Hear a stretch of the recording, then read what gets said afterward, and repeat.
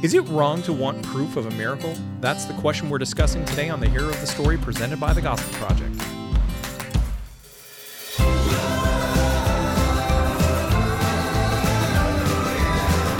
Thanks for joining us for today's episode of the Hero of the Story, a podcast to help you explore the big story and big truths of Scripture. I'm Aaron Armstrong, and with me, as always, is Brian Dembowczyk. Brian, we are looking at a new passage today. We are past the week of Jesus' death and resurrection. We are now in the post-resurrection time, and this is exciting. Yeah, we're in this 50 days or so between the resurrection and the ascension. And it's a good passage. We're going to be looking at Thomas, where first of all, where Jesus appears to disciples without Thomas, and then when he appears to Thomas. And I think we've talked about it on other episodes before, but my intention is to be a little bit sympathetic toward Thomas, and sometimes he gets a bad rap, and I think we need to be a little bit kinder to him. Yeah, absolutely. Absolutely. So we are looking at John 20, verses 19 through 29 today. And because it's a nice and short passage, I thought we'd go ahead and read that. So, and since you prefer when I do that as opposed to when you do that, I will kick us off. So, when it was evening on that first day of the week, the disciples were gathered together with the doors locked because they feared the Jews. Jesus came, stood among them, and said to them, "Peace be with you." Having said this, he showed them his hands and his side, so the disciples rejoiced when they saw the Lord. Jesus said to them again, "Peace be with you, and as the Father has sent me, I also send you." And after saying this, he breathed on them and said, "Receive the Holy Spirit. If you forgive the sins of any, they are forgiven them. If you retain the sins of any, they are retained." But Thomas, called Twin, one of the 12, was not with them when Jesus came. So the other disciples were telling him, "We've seen the Lord." But he said to them, "If I don't see the mark of the nails in his hands, put my finger into the marks of the nails, and put my hand into his side, I will never believe." A week later, his disciples were indoors again, and Thomas was with them. Even though the doors were locked, Jesus came and stood among them and said, "Peace be with you." Then he said to Thomas, "Put your finger here and look at my hands. Reach out your hand and put it into my side. Don't be faithless, but believe." Thomas responded to him, "My Lord and my God." Jesus said, "Because you have seen me, you have believed. Blessed are those who have not seen and yet believe." And that's where we get doubting Thomas from, even though notice that John, I think, is being sympathetic toward his friend and clued us into what nickname we should give him. And it's not doubting, it's Twin. But, most people we know of Thomas as doubting Thomas because of this. But again, we're going to get to it in a minute. Does he deserve some grief? Yeah, I think so. But as much as we give him, Yeah, probably a little bit. I don't think as much as we tend to give him. Yeah. So, all right, Brian. So, thinking about this passage, what questions should we be asking? Well, I think the first one pops up in verses 21 and 22. Now, this is John's version of the Great Commission, basically. If you look at what Jesus says in 21 through 23, it's very similar to the Great Commission as Matthew records. So this is kind of his version of it. But it's a little bit different. Mm-hmm. And in 21 and 22, you'll notice that it says, Jesus says, "Peace to you, as the Father sent me, I also send you." After saying this, he breathed on them and said, "Receive the Holy Spirit." So the question begs itself, did Jesus give them the Holy Spirit here? Because we also know what happens in Pentecost. Acts 1 is when they received the Holy Spirit, and Jesus told them to wait for the Holy Spirit. So as we read this in the full counsel of Scripture, as we understand where it goes from here, this kind of at least raises an eyebrow and that question, wait a minute, what's going on here? So it's not hard. We have two different options. Binary, yes or no. So Some would say, yes, Jesus did give the Holy Spirit here. It was a temporary filling to get the disciples up to Pentecost or just short of it. This is probably the majority view. As I was prepping for this episode, just kind of going through a survey of several commentaries, it seems like this is the one where they probably land on most often. Yeah, temporarily giving the Holy Spirit, because again, the permanent giving of the Holy Spirit was at Pentecost, Acts 1. The second option, though, is no. This Jesus did not give them the Holy Spirit here. This was merely symbolic of what would happen. Now, for full disclosure, I lean this way myself. Does it really matter? No, it really doesn't matter when it's all said and done. But again, it's worth us thinking through. So I kind of lean this direction. The concerns with option one from somebody who says, no, Jesus did not give them the Holy Spirit here, there are two concerns. First of all, there's really no evidence that they needed the Holy Spirit or had the Holy Spirit after this. Right after this, John records them going fishing, just this nonchalant, let's go fishing. It doesn't seem like they're being Spirit driven. Between this and Pentecost, the little bit of information we have about them. The second concern is this. Well, Thomas wasn't present. Did he not get the Holy Spirit then? So there are a couple of questions at least to kind of give pause. But then if you look at the context around verse 22, what do you see? Verse 21, Jesus talks about the future. I send you. Of course, he wasn't sending them then. He does not send them until after Pentecost. So he's looking at the future. It's a statement in the present speaking of the future.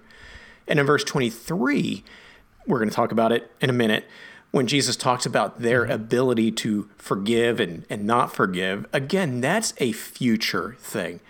So you have future, this verse 22 giving the Holy Spirit, and then future again. So the context seems best to see that as the future then, that Jesus is not giving the Holy Spirit here. He's speaking of what would happen in the future.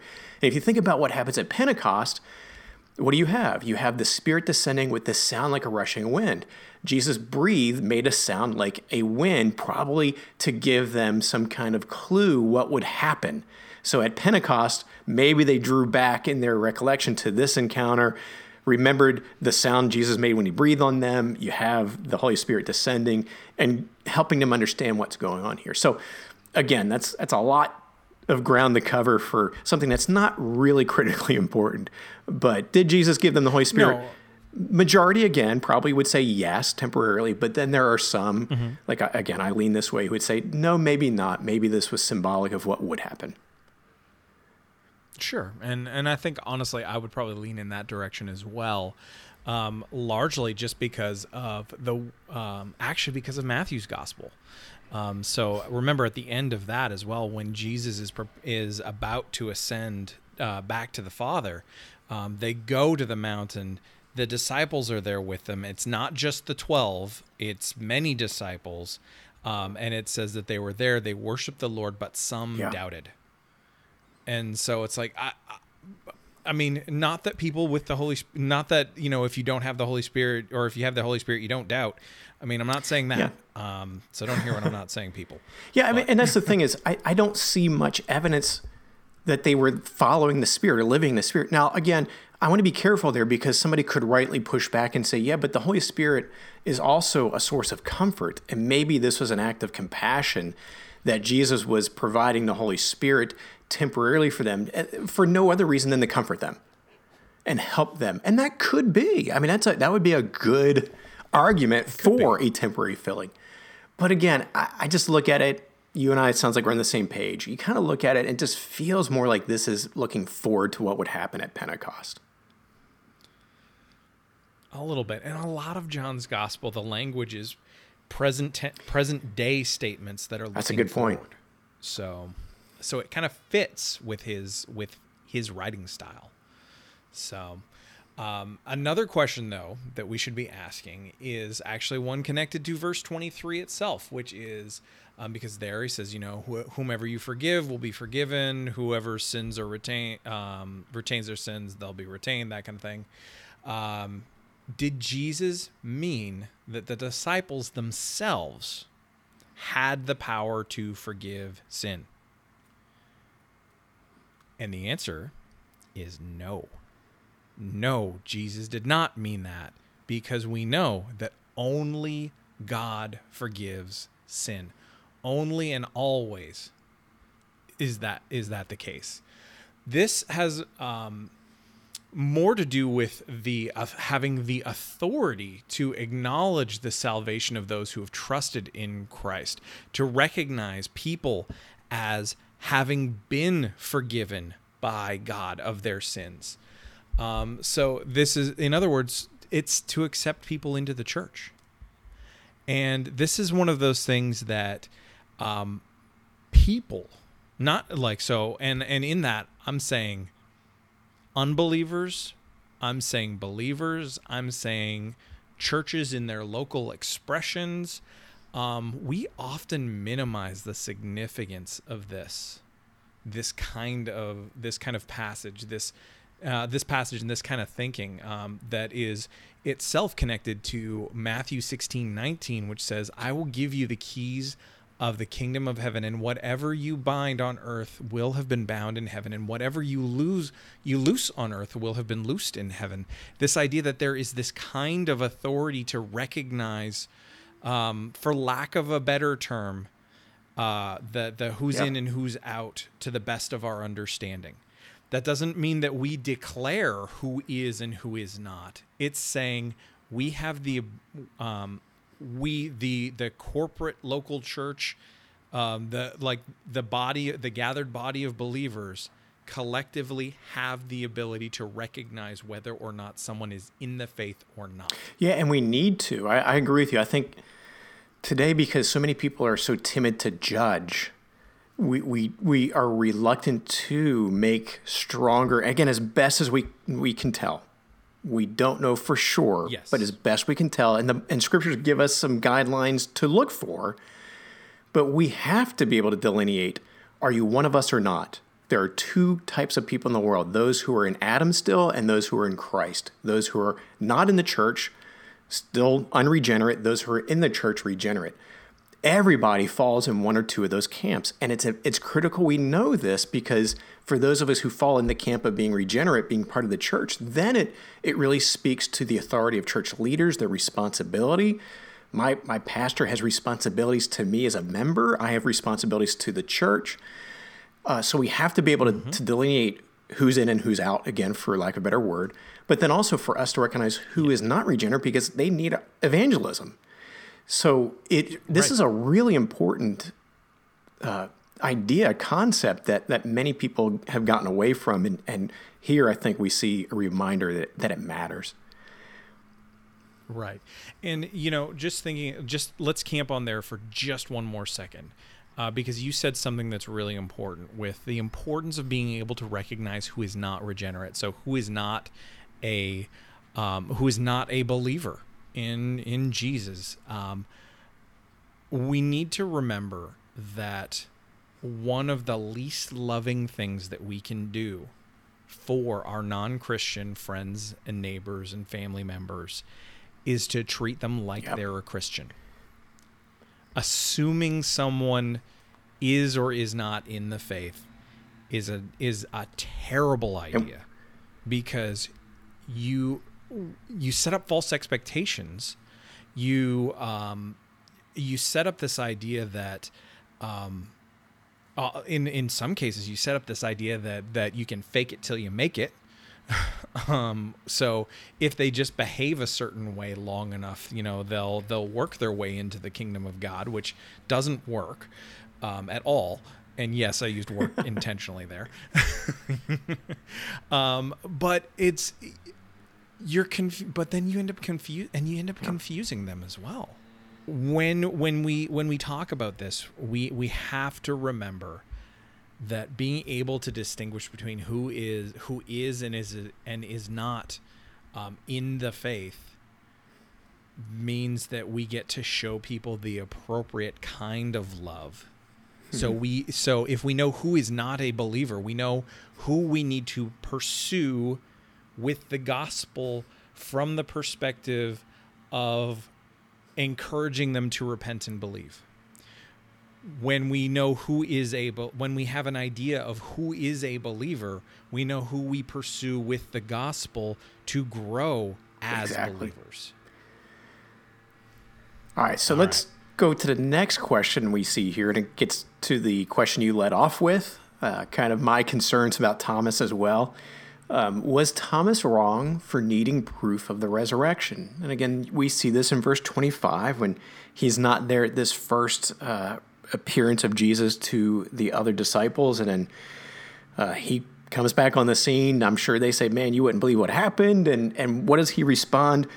He says, I refuse to believe unless I see the marks in his hands and put my fingers into the marks of his nails and into his side. I will never believe. So was he wrong?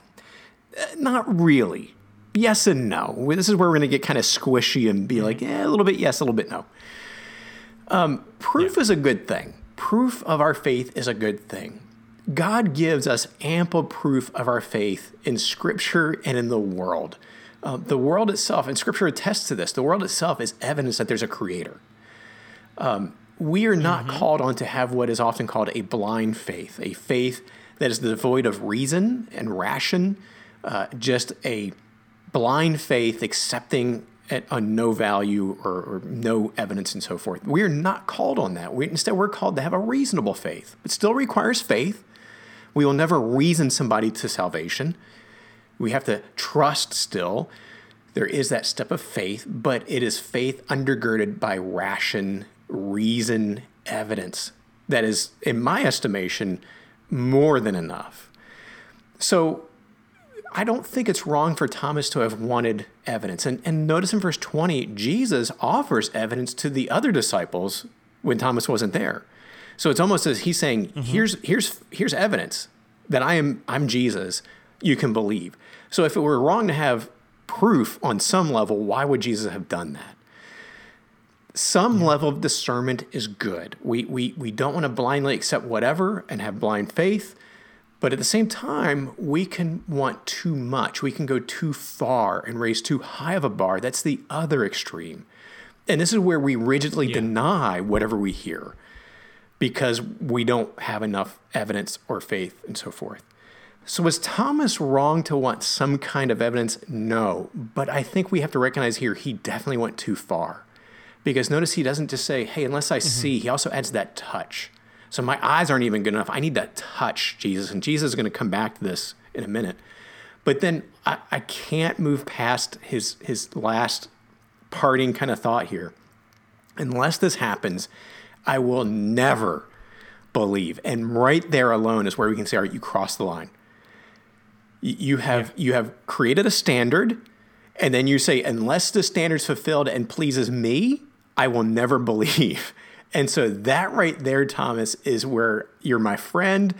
I agree that people should stop calling you Doubting Thomas. But yeah, you made a mistake there. Yeah, it was a bit of a goober move. And but we all do that, right? And like we get hyperbolic, we overstate things. We use definitives like never or always. And I mean, how many of us have gotten into a fight with somebody and have said, well, you always I never do that. Brian, I think you always do that. So, but you know what we always do on this show? We always ask questions and we try to find answers. So here is the next one, which is, and we all also always have bad transitions. And countless. But we enjoy ourselves. So that's something at least that someone appreciates. Anyway, the next question that we should be asking here is really flows out of Thomas's response, and this is the question of Jesus's reaction to him when he showed up a week later. Also, just think about that, a week later. So it's like, was Jesus making him sweat a little bit there? I mean, we don't know. But I love the fact that Jesus wasn't just like, oh, hi guys, like right after. Yeah, can you imagine the conversation that went on between Thomas and the other disciples for that week? It's like, seriously. Stop trying to convince me. I already told you. Nope. I told you never, and I'm digging my heels in now. Don't make me say never ever. All right. So was Jesus rebuking Thomas for his struggle to believe? I mean, think about those words that Jesus said in verse 29. Because you've seen, you have believed. Blessed are those who have not seen and yet believe. I mean, that sounds pretty stinging here. And it can be tempting to read it that way, but the truth is probably not. I think it's better to say, like, because I mean, you think about verse 27, and what Jesus says there is, put your finger here and look at my hands. Reach out your hands and put it into my side.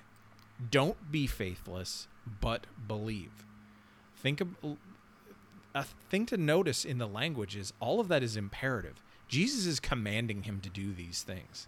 He's saying, put your finger in. Look at my hands. Reach out and put it into my side. And then and this is really where there is the closest to a direct rebuke is, don't be faithless, but believe. And so that is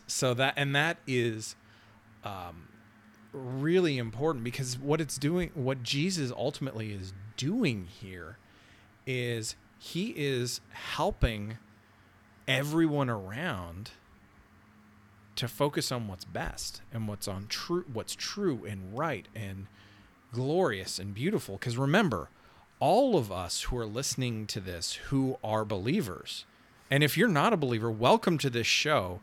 I don't know how you started listening to this, but I'm grateful you are. Repent and believe the gospel. So what I would say is we all have to remember that none of us have physically seen Jesus. None of us had the experience that Thomas had, or the 12 had, or the extended group of disciples, or any of these folks. We do not get to see him until we enter enter his presence. And that's okay. That doesn't mean that our faith is any less genuine than theirs.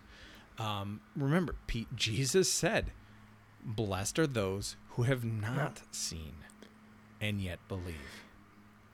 So the inference in all of this seems to be that Thomas should have been able to believe with less evidence. Jesus doesn't rebuke him for that or lecture him on it. He is glad that Thomas believed. He's genuinely glad about that. But he has that future mindset that, again, we talked about a little bit before, that John puts forward so strongly in his gospel, that evidence requirements are going to have to change, for example. We just talked about that. And people are not going to be able to see and touch Jesus. The disciples are going to have to help them believe without those kinds of options. Yeah, and that's why Thomas, he couldn't let that pass. I mean, if Thomas is digging in his heels saying, I will never believe unless I touch Jesus and see him, how would he disciple others? Because he needs to be changed in his thinking to, no, I need less. I should need less than evidence than that. So yeah, I see here, and by the way, I think we need to point out, the scripture does not record that Thomas actually touched Jesus. All we see is Jesus invites him, and then Thomas has a declaration of faith.